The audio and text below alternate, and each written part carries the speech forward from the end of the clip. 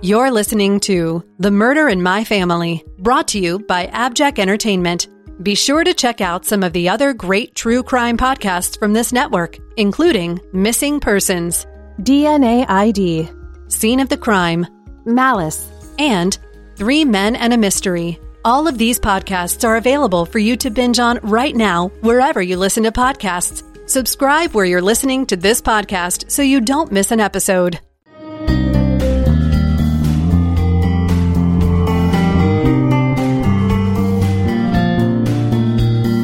Predators. Their acts are evil. We call them monsters. We say no human could perpetrate the crimes they have committed. But in truth, only human beings execute these horrific acts. And if you're like me, you want to know why. To find out, join me, Ariel Cooksey, on my podcast Malice. As a social psychologist, I dig into the psychology, sociology, neurobiology, child development, trauma, and other factors that come together to create malicious offenders. Find Malice wherever you listen to podcasts.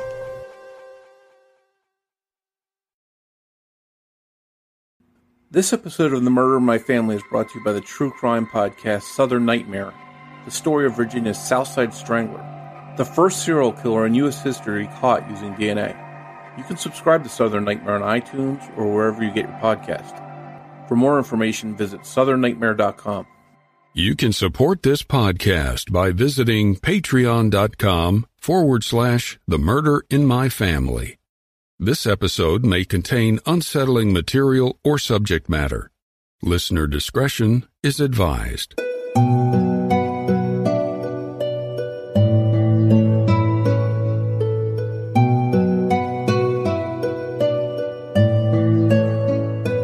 Welcome to the premiere episode of The Murder in My Family. In episode 1, we'll be discussing the 1986 murder of Cathy Thomas along the Colonial Parkway in Virginia, a murder that would be the first in a series of murders dubbed the Colonial Parkway Murders. The Murder in My Family, episode 1, Cathy Thomas. Colonial Parkway is a 23-mile limited-access roadway that stretches from the York River to the James River in Virginia. It connects the historic towns of Jamestown, Williamsburg, and Yorktown. While millions of travelers use this road each year to take in the beautiful scenery, or to travel from one historic location to another, there are stretches of this road that are lonely and secluded. Some of the best words to describe these areas are quiet, peaceful, or out of the way. In October of 1986, a new word started to be used: deadly. It was Columbus Day weekend when Kathleen Thomas, age 27, better known as Cathy, and Rebecca Andowski, age 21, who went by Becky, decided to take a ride in Cathy's 1980 white Honda Civic. Cathy, a stockbroker and recent graduate of the Naval Academy, and Becky, a senior at the College of William and Mary, were 2 women with bright futures. But they had a secret. They were more than friends. They were girlfriends. In 1986, before the military's Don't Ask, Don't Tell policy and the emergence of the LGBTQ community, Cathy and Becky felt pressured to keep their relationship a secret from most people. That included sneaking away to enjoy each other's company in private, away from prying or judgmental eyes. Cathy drove the pair to a secluded spot along the parkway on the night of October 9th and pulled off the road east of the Cheatham Annex. The pair planned to spend some quiet time together there. They thought they'd be alone. As it turned out, they were wrong. Early on the evening of October 12th, Cathy's white Honda Civic hatchback was discovered by a jogger. It was about 20 feet down an embankment along the river in some brush. Thinking the car had been in an accident, the jogger alerted National Park Rangers to what he had found, and they went to the scene to investigate. At first, the car appeared to be deserted, but upon closer inspection, Searchers made the horrible discovery that the two women were inside the car. They were both dead, obviously murdered. Becky was in the back seat, and Cathy was in the very back of the hatchback area. It was later determined that they both had been strangled before their throats were slashed ear to ear. Cathy had suffered the more severe of the injuries.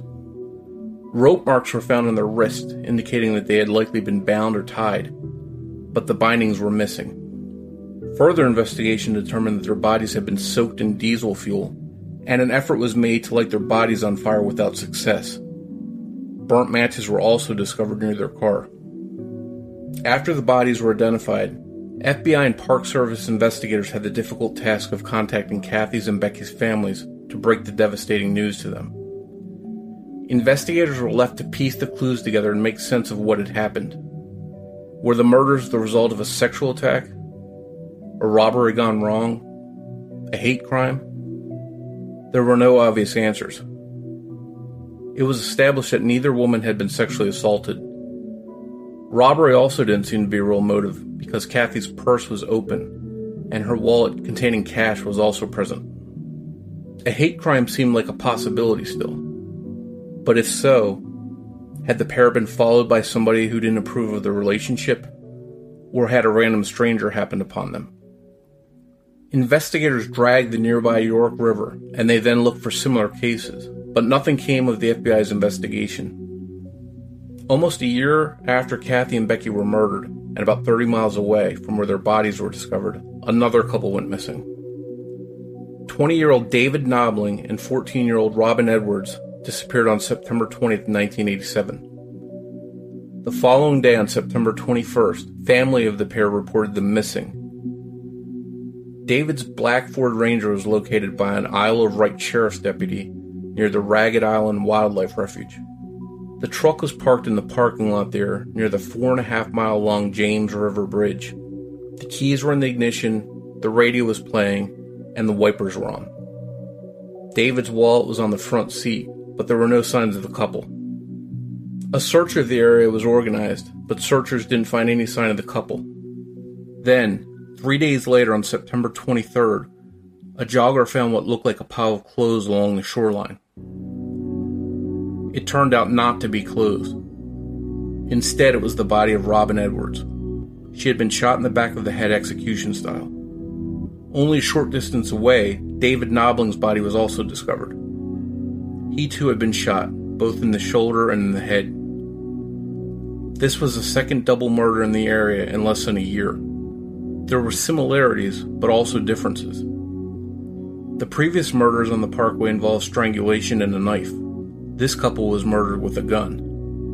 Virginia state investigators had doubts whether the two sets of murders were related, and investigated the cases independently of each other.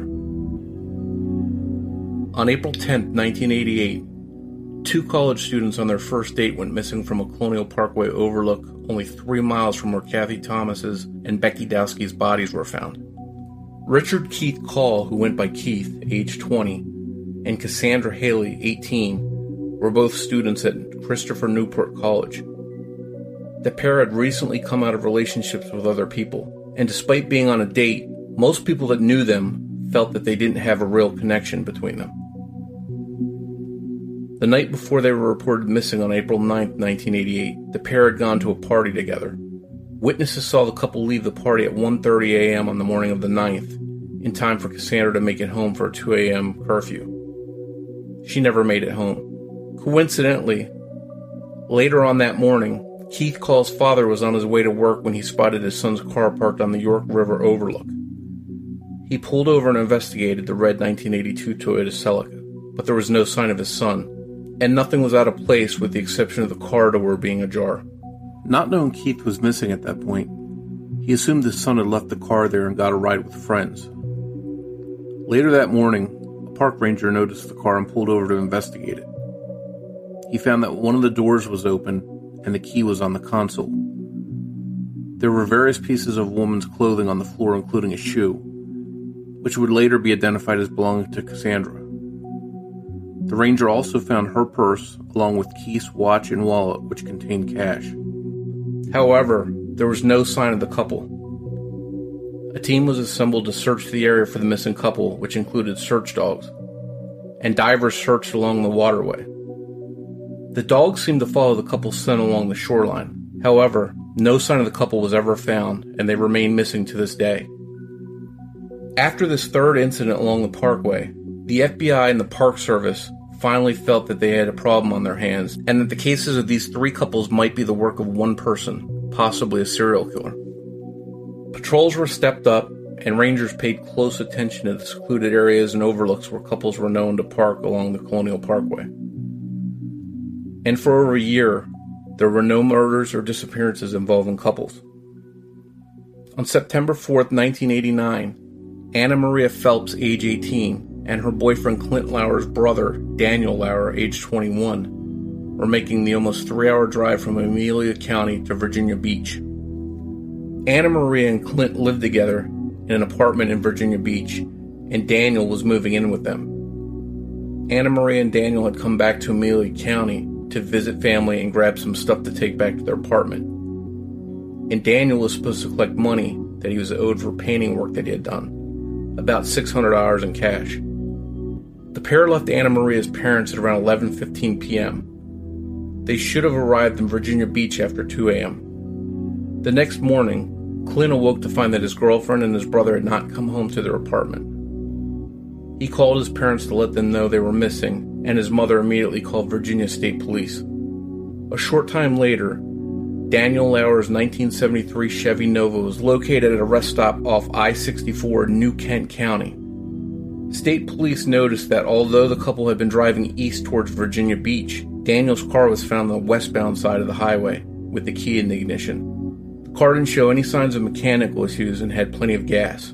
It's as if the car had been parked and the pair had simply got out of it and walked away. The only thing missing from the car was a blanket. Police dogs were brought in, but they couldn't pick up the couple's scent. Searches of the area turned up nothing. On October 19, 1989, about 6 weeks after Anna Maria and Daniel vanished, hunters found 2 sets of skeletal remains about 3 miles from where Daniel's Nova had been located. The remains were later determined to be those of Daniel Lauer and Anna Maria Phelps. Their bodies were covered in the blanket that was missing from Daniel's car. The cash Daniel had collected for his painting work was never found. Due to the advanced decomposition, cause of death for the pair could not be definitively established, although examination done by the Smithsonian Institute suggests that a knife may have been used. It was after Phelps and Lauer's bodies were found that police officially acknowledged one person may have been responsible for the 4 cases along the Parkway dating back to 1986. After 3 years and 4 couples either missing or dead near the Colonial Parkway, the attack stopped. No other crimes were connected to the series dubbed the Colonial Parkway murders. But the damage was done, and people steered clear of the Colonial Parkway at night. Speculation and theories from both police and area residents made the rounds. Rumors the killer may have been someone involved in law enforcement or impersonating law enforcement circulated. There's some evidence to back this theory up, most noticeably that the killer may have approached the couples presenting himself as a law enforcement figure. Despite the efforts of local and state police in Virginia as well as the FBI, the case remains unsolved. Making matters worse, in 2009 it was reported that crime scene photos of the victims had been leaked out. The last 30 plus years obviously hasn't been easy for any of the families of the Colonial Parkway victims, but one family member in particular has made it his mission for the last 3 decades to help keep the case in the spotlight, and he's determined to see it solved. Bill Thomas is the brother of Cathy Thomas, and he agreed to talk with me about the murder in his family. Bill, thank you so much for joining us on the premiere episode of The Murder in My Family. I appreciate you coming on. Oh, it's great to be here, and I'm excited to be your first. Well, I definitely appreciate it. And one thing I wanted to get across, right in this first episode is how important it is that the victims that I'll be talking about in these cases aren't just statistics. They were real people. They're more than just murder victims. People with lives and dreams and goals, and they're somebody's family members. And in this case, it's your sister. So if you can, Bill, just tell us a little bit about who Cathy was, as a person. What was she like, and maybe what her plans were in life so we can get a better idea of who she was. Oh, sure. Well, Mike, at the risk of sounding like every other proud big brother around the world, Cathy was an amazing person. She was 27 years old at the time of her death, and she'd already accomplished a great deal. So if you're picturing Cathy in your mind, you have to picture this incredibly vibrant, amazing, funny, brilliant person. She had bright red hair, big blue eyes. Her friends always said she had a peaches and cream complexion, which would probably make my mom laugh. She was a Naval Academy graduate and very much a pioneer. You have to picture yourself now going back 31 years. Cathy was 27 at the time she died. She had been in the second class with women at the United States Naval Academy at a time when the service academies had just been opened up to women and were incredibly unwelcoming to women. So she was very much a pioneer. She was one of these people that whatever she set her mind to, she was going to do that. And she's one of those people, and we all know them. Whatever they set their mind to, they excel at, and that was Cathy Thomas to a T. So if she decided she was going to do something, which included being a great friend, she threw her heart and soul into it. So no matter what you put in front of her, she was going to do this. She could. She was a very thoughtful, sweet, kind of sensitive little girl who then grew up to incorporate those characteristics which I still admire, and then adding in toughness and determination and an incredible sense of loyalty. So it's a real loss. At the time of this conversation, Mike, you and I are talking about Cathy. It's 31 years later. So Cathy died when she was 27. She'd be 58 now. She had graduated from the Naval Academy, had been in the Navy for 5 years, and then died a few months after leaving the Navy, which could be significant, by the way. And it's hard for us as a family to think about the fact that, she's been gone now longer than she'd been alive. And we think about all of the amazing things that Cathy could have accomplished in the 31 years since her passing. And she is one of those people that could have gone on to be, without an ounce of exaggeration, a senator or a congressperson, an ambassador, the head of a company or organization. She could have done amazing things. One of the things that I talk about in this episode is that Cathy and Becky, who was killed with her, were living in a time where, society wasn't as accepting as they are today of, gay or lesbian relationships. And they felt they had to keep that a secret from certain people. How well did your family know Becky, and about their relationship? And, I was just curious, has your family kept in touch with Becky's family over the years? Well, the situation's kind of unique, Mike. Sadly, we had not met Becky at the time of Cathy's death. So we'd heard a lot of wonderful things about this new relationship with Rebecca Dowski. And Becky was a senior at William and Mary there in Williamsburg. We had heard from Cathy that she had met someone through her first girlfriend, and they'd really clicked, and she was really excited about this new relationship with Rebecca Dowski, who went by Becky. But we had not met her.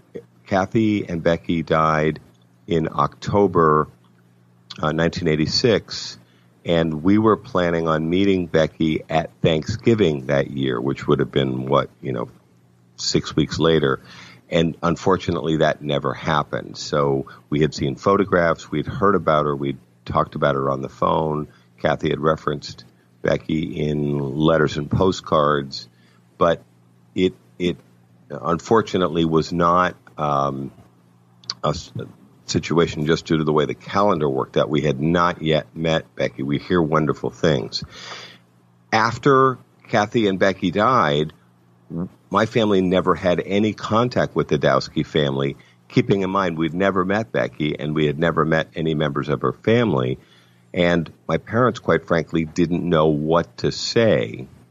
And so actually there's a 23-year gap between the time that Cathy and Becky died in October 86, and I reached out for the first time to the Dowski family in September or October 2009, after the FBI lost control of 78 highly graphic crime scene photos, and I stepped into the case. I reached out to Bob Dowski, and I remember talking to Bob Dowski, who is Becky's older brother, similar to me in the older male sibling role. And one of the first things Bob said to me was, well, I understand, a little hesitantly, I understand that the two women were in a relationship. And I said, well, Bob, I'm here to tell you they definitely were involved in a lesbian relationship or romantic relationship. And so we sort of got past that pretty quickly. Back to your point about what it was like, and I speak to college audiences pretty frequently about the Colonial Parkway murders, all 8 of the young people that were lost. And when I'm sort of giving them a presentation, sometimes the young people will look at me like I have 2 heads, because people have to understand this was the 1980s. It was actually illegal for Cathy to be gay and be serving in the Navy. I smile because recently I saw a photograph of 2 cadets at West Point getting married on the steps of the chapel at West Point. And these 2 men were getting married, and they were surrounded by friends and family. That's how far we've come in 30 plus years. Back then, Cathy actually could have been kicked out of the Navy. She could have been sent to prison, and people actually were sent to Leavenworth prison in Kansas for being gay or lesbian in the service. So Cathy and Becky were of a time and of a place where you kept your relationship on the down low. She was out to our family. Cathy was, had let us know. But Becky, for example, was not out to her family.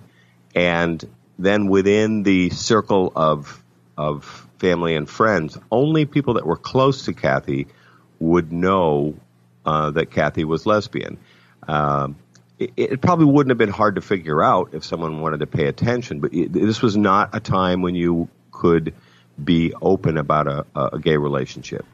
So she's got a lot of stuff going for her at the time. She's got a new relationship. She's got a career. She's fresh out of the Naval Academy. So she's really got a lot of stuff that's going for her. And then out of the blue, she's murdered, her and Becky. If you can, take us back to when your family first got the news about Cathy's murder. What was it like for your family, and how did you all deal with that kind of news? Right. Well, it's worth noting that Cathy had just left the Navy a few months before. And so some of that pressure that you and I were just talking about, Mike, about this feeling like you've got the this policy. This is before Don't Ask, Don't Tell. This was, if asked, you're going to go to jail in terms of her naval service. So Cathy has this great weight lifted off her shoulders in June 1986 when she makes a decision, which was a hard one, to leave the Navy. And she's working as a stockbroker in Virginia Beach and actually having a lot of success. I'm not sure she would have stayed with it forever, but she was certainly at a very happy time. So she's in this really great, upbeat kind of time frame. She's left the Navy. She's in a new relationship with Rebecca Dowski. She's been introduced to Becky by Jolene Schirra, who is her first girlfriend, who had been in the Navy with Cathy. And they remain good, close friends for their entire lives. And so this introduction has taken place. So Cathy's in this kind of joyous place that summer. She's spending time with Becky, etc. So flash forward to October 10th, 1986. for me personally, I was at home at my apartment in Philadelphia. I was working for RCA Video. Then it was a Sunday. The phone rang. It was both of my parents on the phone, which was a little unusual, but certainly not unusual for me to hear from my folks on a weekend. Now, I come from 4 kids, 3 boys, and then the youngest is Cathy, and the only girl. But both my parents were on the phone, and I noticed their tone was very serious right from the get-go. And my father did most of the talking, which was not unusual. My mom was quieter and kind of very Irish Catholic, very funny, but you had to listen for it. But I remember my dad's tone was so serious from the word go. And he said, "Are you sitting down?" And I remember thinking, what a weird thing to say. And I said, no, I wasn't sitting down. And then he proceeded to tell me that Cathy had been murdered and that they had received a call from the FBI and that Cathy and Becky apparently had been at this place called the Colonial Parkway, which was near Williamsburg, not far from where Becky went to school, and about 45 minutes away or so from where Cathy was living in Virginia Beach, and that they apparently had gone parking and they had been found murdered that day, that Sunday. And I remember my dad going into a fair amount of detail, and he mentioned that it was an FBI case because the bodies had been found on federal property, that Colonial Parkway is actually a national park that's 23 miles long and quite narrow in spots. And I remember thinking that it was probably a good thing that it was an FBI case. But my dad walked us through, what we knew. And it occurred to me much later, when I was much more involved in the case over the last 8 years, it occurred to me that my parents had to make that same difficult phone call 3 times in a row. They had to call my older brother Richard, then me, and I remember they told us they connected with both of us on a Sunday. My younger brother Jack, who was a year and 2 weeks older than Cathy, they often call them Irish twins when they're born within a year of each other. They're barely outside that window. Jack didn't find out until Monday because my parents didn't catch him on a Sunday. And again, when I'm talking to college-age audiences or younger people, this is a pre-internet, pre-cell phone environment. If you wanted to reach somebody back then, you either called them at work or at home, and then really, young people and people that were kind of on the cutting edge had an answering machine. Because otherwise, if you wanted to get a hold of somebody, if I wanted to get a hold of you, I would call you at work or at home, and if you had a device, I would leave you a message. Otherwise, I'd just keep calling you off and on until we connected. So in this example, my parents had to have the same very difficult phone conversation 3 times over 2 days, with each of the brothers asking, all of these terrible questions that we all have. So it was incredibly shocking and kind of, as you said, Mike, out of the blue. And at some point, you go from grieving and you start asking questions and getting involved in learning the details about the case.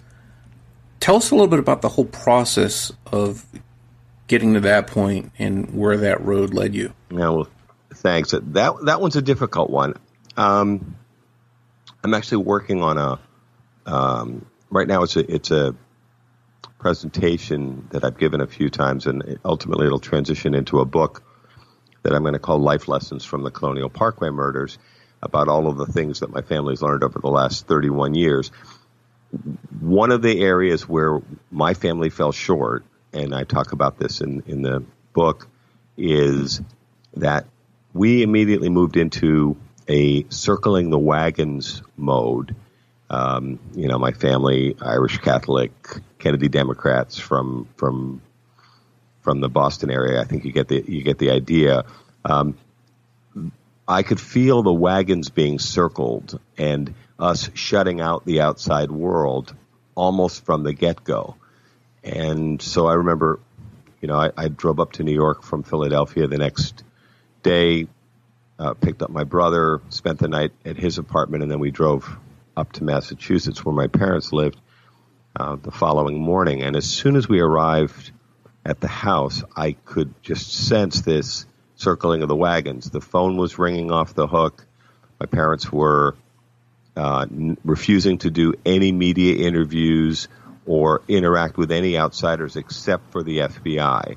And in retrospect, I think that was a mistake, because as you're transitioning into grieving, it is absolutely critical, and of course we discovered this the hard way, it is absolutely critical that the families who have lost loved ones, whether it's a missing persons case, or a serious sexual assault, or a heaven forbid a murder like ours, while you're grieving, which is a process and it's going to take time, you also have to transition, at least some of you have to transition into organizing and getting your approach to law enforcement, the media, the public in general, together, and quickly, because time is ticking.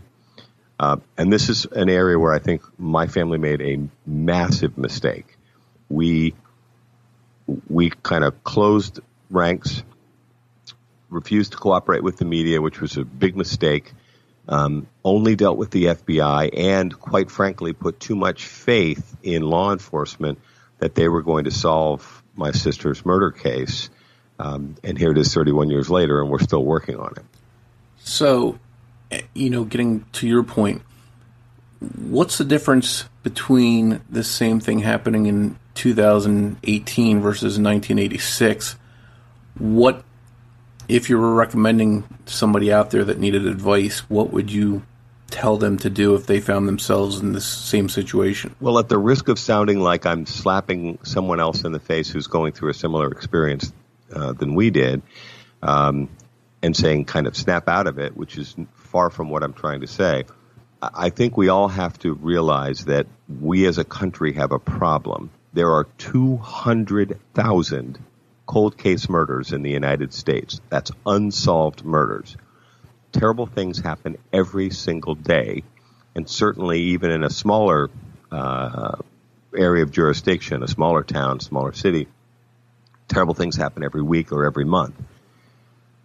What families have to realize is they're actually going to have to advocate, and I underline that, advocate for their loved one in terms of pushing law enforcement, working with law enforcement, keeping the case alive, because this idea of a cold case, it with all these terrible things that happen every single week, month, what have you, the resources for law enforcement, which are far too small, far too limited, the caseloads are unbelievably heavy. Families have to realize that they're going to have to get in there, and they're actually going to have to fight, and I use that word, they're going to have to fight for resources to make certain that their case gets the attention that it deserves. Because remember, those 200,000 cold cases are still sitting there, and then new things are happening every single week. And I think we all have to be more grown up about this. Law enforcement in the United States is way too small, doesn't have enough resources. The FBI is way too small and doesn't have enough resources.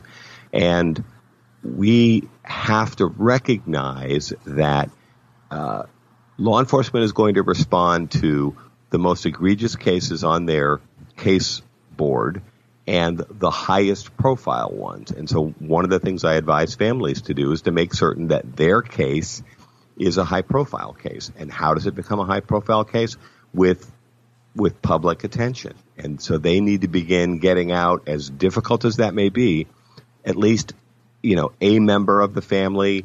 And it could be somebody just outside the immediate core nuclear family. It could be an aunt or an uncle or a well-spoken cousin or someone like that. But someone needs to begin providing a public face of that case to the public, using the media and interacting with law enforcement, and I mean immediately, because they used to say that if your case wasn't solved within 48 hours, that the chances of it being solved drove off a cliff. I think you could maybe modify that commonly used phrase and stretch the time period out. But the truth is, if a case drags on for weeks, that's not a good sign. And it is really important that interaction with the media, with law enforcement, with the public start almost from the get-go, as difficult as that might be. And you mentioned, 31 years. That's how long it's been, since Cathy's murder. Where does her case in particular and the Colonial Parkway murders overall, where does that stand right now in 2018? Well, we find ourselves in another difficult spot. First, very briefly, the Colonial Parkway murders are 4 double homicides of young people in and around Williamsburg, Virginia, from 1986 to 1989. So you have 8 young people killed over a 3-year period in couples situations. 2 of the cases are FBI cases because they happened on the Colonial Parkway near Williamsburg, and then 2 of the cases are Virginia State Police cases because they happened about a half an hour in either direction off the Colonial Parkway, so they're not on federal property, and they're handled by 2 separate Virginia State Police agencies. So when we talk about the Colonial Parkway murders, we're actually talking about 4 separate cases.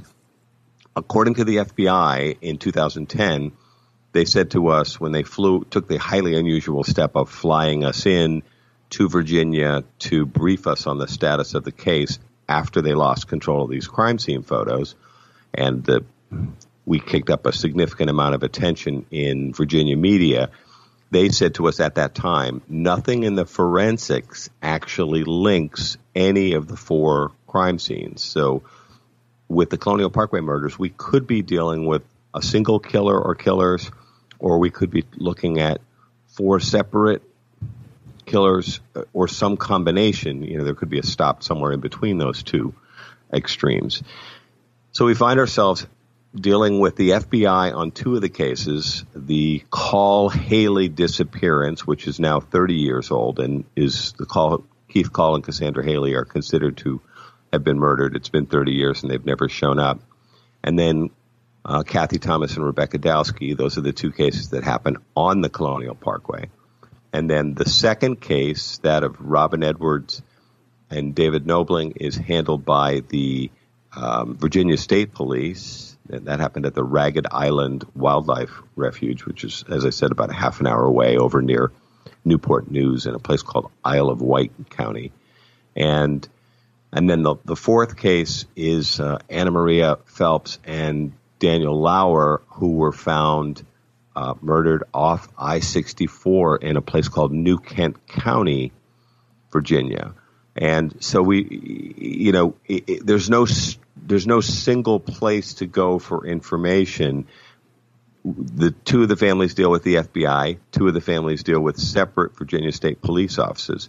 We've been pushing the FBI and the Virginia State Police hard in the last 2 years to move forward our cases using advanced forensics, specifically, for example, MVAC technology, which stands for microbial vacuum. And we're asking that they go back in and use this relatively new high-tech device to cover every square inch of all of the evidence in the Colonial Parkway murders using this MVAC, and then it goes in for conventional DNA testing.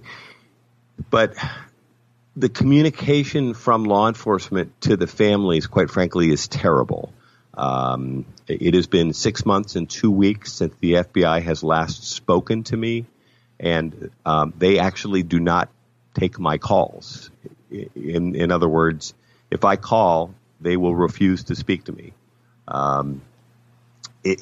it has been a very, very long and frustrating process. So requests that we've made regarding advanced forensics, I've specifically asked for certain tests be conducted, and I have a very difficult time, as do the other families, in getting a straight answer as to whether these tests have been conducted.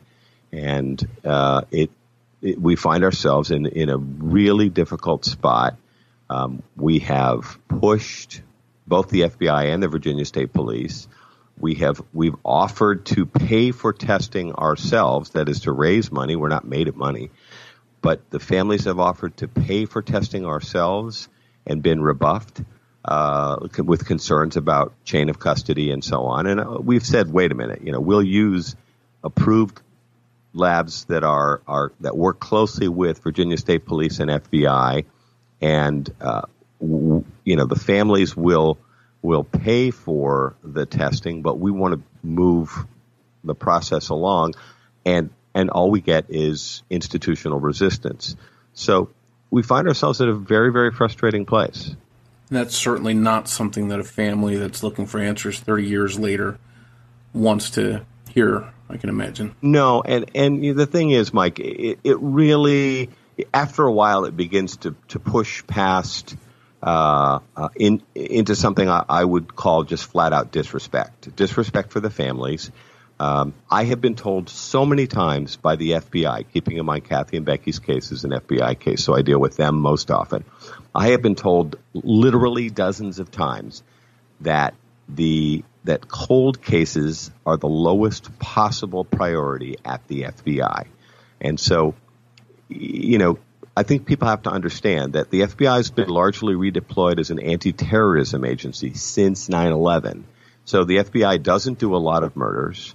And then violent crime, which is the section that handle murder at the FBI, has been given a lower priority than anti-terrorism, which I understand. I mean, I lived in New York on 9/11. I lost friends on 9/11. I haven't lost sight of the importance of anti-terrorism and keeping people safe.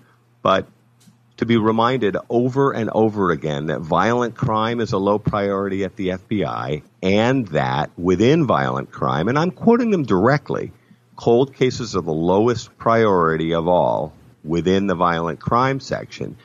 To be told that over and over again feels like the Colonial Parkway murders families are being told to get into the back of the bus and quite frankly to shut up. And we're not going to do that. And I've said on conference calls, which have sometimes grown heated, I've said, ladies and gentlemen, I hope it's clear by this point, we're not going away. And we want this case to be given resources and hopefully solved. And people tell me that the Colonial Parkway murders might not have been a solvable case in 1986, but experts tell me that by 2018 standards, this is a solvable case. So if we haven't thrown away all of the evidence, which is an experience we've already been through, this case can be solved. But the Colonial Parkway murders, just like any other case, need time, attention, and resources. Well, we definitely know that it can be solved because we've seen cases recently that have been solved, decades-old cases. So let's hope that's what happens here. And they say the squeaky wheel gets the grease, so I hope you keep on being the squeaky wheel so you can keep the focus on the Colonial Parkway murders, in particular in Cathy's case as well. Well, the other Colonial Parkway murders families do tease me sometimes because, as you can probably tell, and your listeners can on this podcast, I feel very passionately about this. Now, I have ended up, I'm rolling my eyes here, which they'll have to visualize. I didn't ask for this role of kind of becoming the de facto, they use the word leader. I'm not terribly comfortable with that, but somebody has to do it. And, my partner Pamela said, well, maybe this all happened, going on 9 years ago now for a reason. And it kind of happened on your watch, Bill, and you are now, spearheading this effort. The other families do tease me sometimes. They're like, oh, sure, Bill, just stay in there, keep fighting the good fight. and I'm willing to do it. But the truth is, it's really a group effort. I'm just the one with the biggest voice. And I just want to say, too, it's very admirable that you're not only an advocate for this series of murders, but you're very supportive of other victims and other crimes. You know, I know you've been passionate about projects like End the Backlog, the insane amount of untested rape kits. I see you in every crime-related Facebook group, and I often joke with you that you know everybody because you are all over the place supporting other people's causes. So I think that's very admirable, and I'm glad to see you out there. Well, thanks. Doing what you do. Well, thank you. It's funny. One thing I'll mention real quickly, Mike, is when we solve the Colonial Parkway murders, note the optimism, I actually intend to pivot to this larger conversation that I kind of touched upon a minute ago, which is, we as a country need to face up to the fact that we are not putting enough resources into law enforcement, the FBI, advanced forensics, et cetera. These 200,000 cold case murders, many of them are solvable cases just like ours. And at the same time, I'm glad you mentioned End the Backlog. Mariska Hargitay, the actress, and her team have devoted years now to building up an organization called End the Backlog through their Joyful Heart Foundation. And they're working on something that's very much related, which is that there are at least 200, some people say as high as 400,000 untested rape kits sitting on law enforcement shelves across the country. So this means that a woman, it can be a man, but typically it's a woman, has gone through the worst experience of her life and has been sexually assaulted, and then goes through what many people describe to me as the second worst experience of their life, which is the physically uncomfortable, even painful process of having a rape kit taken, which involves basically, a gynecological level invasion of your body right after you've been raped. From what people have been through the experience tell me, what you really want to do is go home, take a shower, and curl up in a ball and try to, cry yourself to sleep.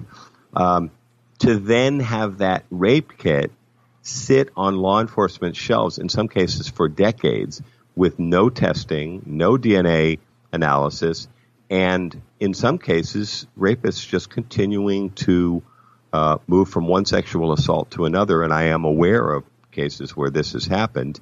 And as rape kits sit untested and rapists go unidentified, there's a whole nother part of the discussion that I'd like to participate in on a going forward basis, which is in the richest country in the world, we can't solve 200,000 cold case murders and several 100,000 rape kits. This isn't a political issue. This is a matter of having the will and the resources. And just like I said before, you can solve any case with time, attention, and resources. And I feel strongly, based on all the things I've learned over the last 31 years, that we as a country can do a better job. Absolutely. And those numbers are staggering, mind-boggling. The rapes combined with all those murders are just... You can almost do another podcast on all of that's out there that's not being discussed or covered. And one thing I'd like to do, and you mentioned when the Colonial Parkways, murders are solved, is I'd like to do a follow-up with you because I'm holding out hope, as you are, that the case will be solved. So I'd like to do a follow-up interview with you down the road and do an episode when we find out what the truth is in the case. Well, thanks, and I appreciate the shared optimism. We'll stay with it. I have a great deal of faith. The developments in the Golden State Killer case and the use of genealogy in terms of moving their case forward has been extremely exciting for those of us that are waiting for similar cases to be solved.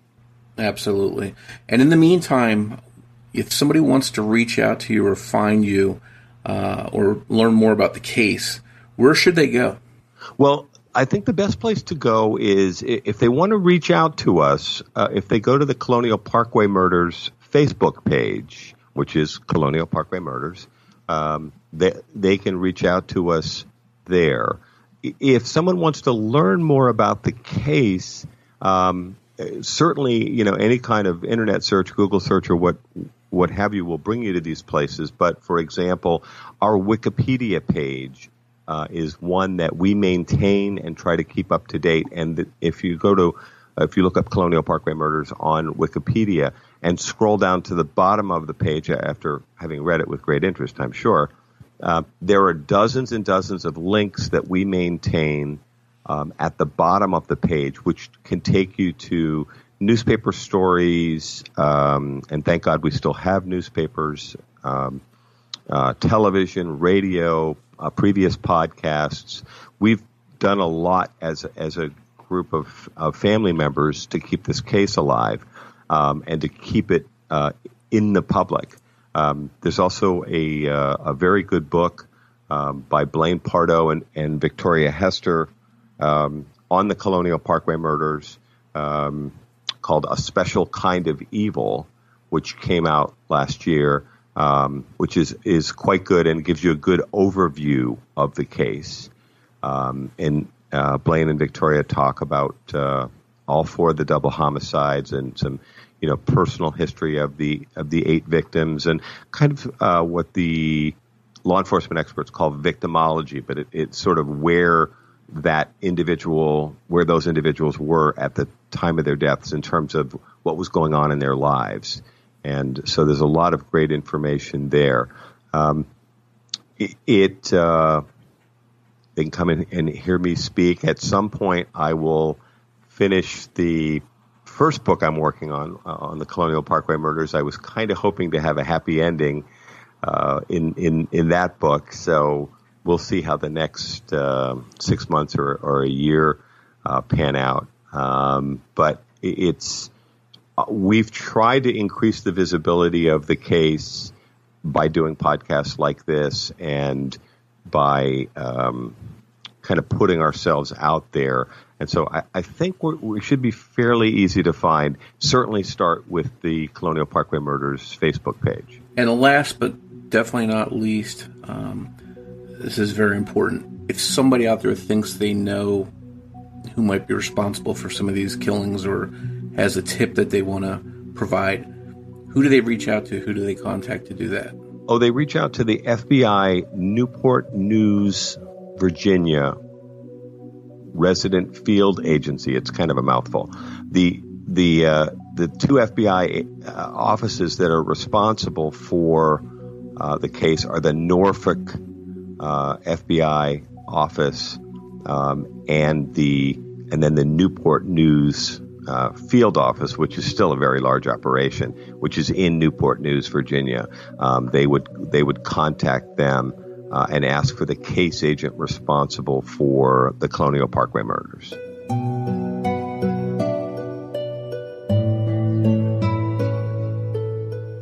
I just want to thank you once again for joining us for the premiere episode of The Murder in My Family. If you enjoy this podcast, please take a moment to rate and review it on iTunes or wherever you listen to your podcast so the show can continue to grow. To learn more about the show or the cases we discuss, please visit themurderinmyfamily.com. You can also find us on Twitter or on Facebook.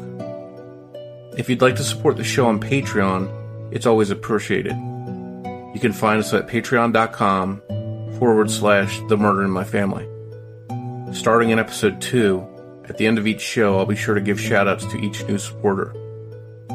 As we wrap up this episode, be sure to check out previews of 2 true crime podcasts I think you'll really enjoy from 2 of my good podcast friends, Jamie and Lainey, hosts of Murderish and True Crime Fan Club.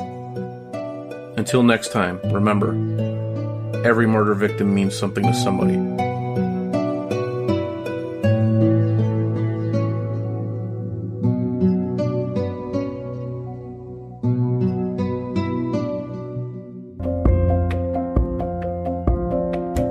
Hey everyone, I'm Jamie, and I host a podcast called Murderish, which takes you inside stories of murder and other creepy events. The first episode of Murderish lets listeners be a fly on the wall for a first-degree murder trial. The story is told from a juror's perspective, as I was that juror.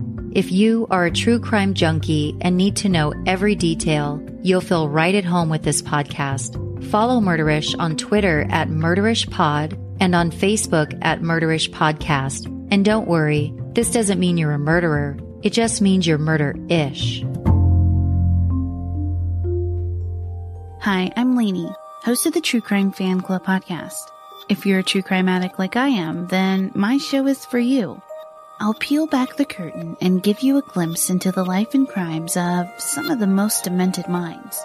Check out the episode Broken Bonds and listen to a brother reveal a deeply held secret. Or hear about the day that the heavy metal community will never forget in the episode Dime Bag.